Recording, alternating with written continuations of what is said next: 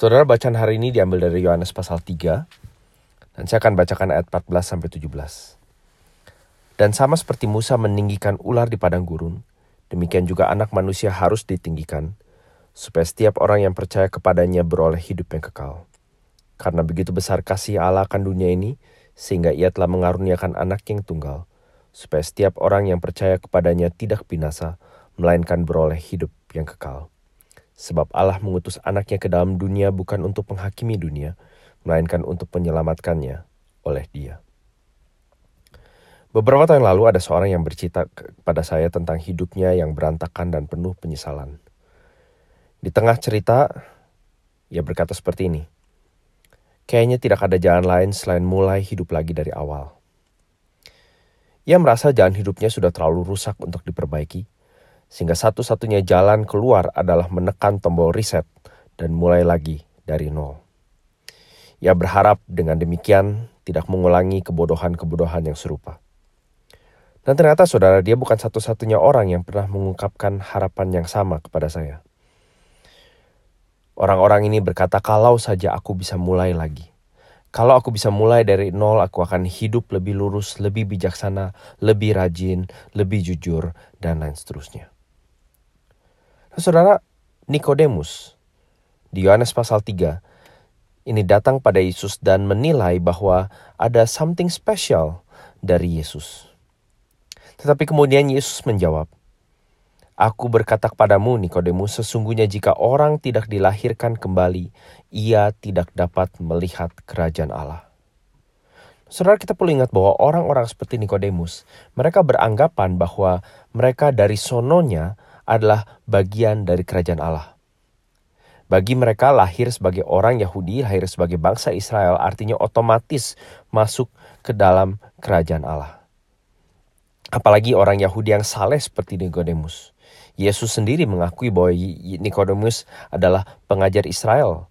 Itu adalah sebuah jabatan petinggi agama yang penting dan tidak diberikan kepada sembarang orang pada zaman itu. Jadi kata menyesal mungkin tidak ada di dalam kosakata hidup Nikodemus. Yang mengejutkan adalah Yesuslah yang mengatakan bahwa Nikodemus harus lahir kembali. Ia harus mulai dari nol. Dengan kata lain, Nikodemus harus mengalami perubahan yang begitu radikalnya sehingga seolah-olah hidupnya di-reset dan mulai baru lagi. Dengan kata lain, saudara, Yesus mengatakan bahwa tanpa hati yang baru, tanpa hati yang disucikan, bukan saja Nikodemus, tetapi seluruh manusia termasuk Anda dan saya tidak bisa masuk ke dalam kerajaan surga. Langit dan bumi yang baru hanya dapat dimasuki oleh orang-orang yang sudah diperbarui. Bagaimana caranya? Tentu saja bukan dengan lebih rajin lagi beribadah, lebih rajin lagi berdoa, lebih rajin lagi memberikan persembahan, lebih rajin ikut pelayanan. Saudara, kalau jawabannya seperti itu, maka Anda dan saya kalah jauh sama Nikodemus. Satu-satunya jalan untuk memulai dari nol adalah kalau Allah sendiri yang memberikan kelahiran baru itu kepada kita. Sama seperti bangsa Israel pada zaman Musa, yang karena melawan dan memberontak Allah, lalu mereka dihukum dengan diserang oleh ular-ular tedung. Pada waktu itu banyak sekali orang Israel yang mati. Dan di dalam situasi yang kelihatannya helpless, tanpa pertolongan, dan hopeless, tanpa pengharapan, Allah sendiri yang memberikan jalan keluarnya. Allah meminta Musa untuk membuat patung ular tembaga dan menaruhnya pada sebuah tiang. Dan setiap orang yang dipagut ular dan memandang pada patung ular tembaga itu akan sembuh dan tetap hidup. Saudara, Yesus di sini berbicara tentang situasi yang jauh lebih hopeless, yang jauh lebih helpless, yang jauh lebih tidak berpengharapan dan tanpa pertolongan. Yesus berbicara tentang kebinasaan atau tentang kematian kekal. Dan satu-satunya cara Anda dan saya menghindari kematian kekal adalah dengan percaya kepada Yesus yang disalibkan bagi kita. Waktu kita percaya kepada Yesus, kita mengakui bahwa kita tidak punya pengharapan sama sekali di luar Dia. Kita mengakui bahwa kalaupun hidup kita bisa lurus, baik, bijaksana seperti Nikodemus, tidak satu pun dari kita pantas untuk menerima hidup kekal itu.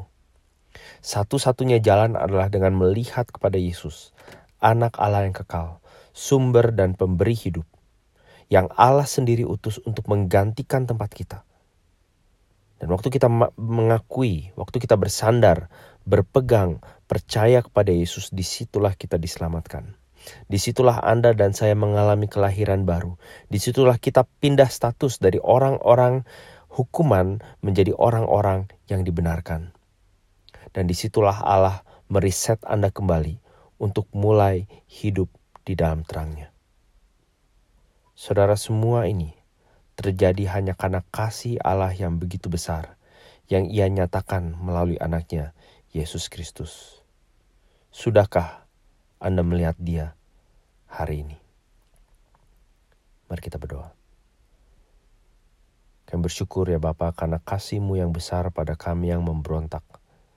Engkau memberikan anak-Mu yang taat dan setia untuk menggantikan tempat yang tidak mungkin dapat kami tanggung dan hukuman yang tidak mungkin dapat kami lalui. Tidak ada satupun dari kebaikan, kebajikan, bijaksana, dan prestasi hidup kami yang buat kami layak untuk diterima oleh Engkau. Tapi Engkau berkenan menerima kami sepenuhnya melalui, demi, dan karena Kristus. Kami bersyukur boleh mengenal, menerima, dan mengikuti Dia. Dalam doa waktu kami memikirkan kembali kata-kata Yesus di Yohanes pasal 3 ini, kami boleh ditarik kembali kepada Dia untuk sekali lagi memandang Dia dengan iman. Dan melihat bahwa hanya di dalam Dia saja kami punya pengharapan akan hidup yang kekal. Amin.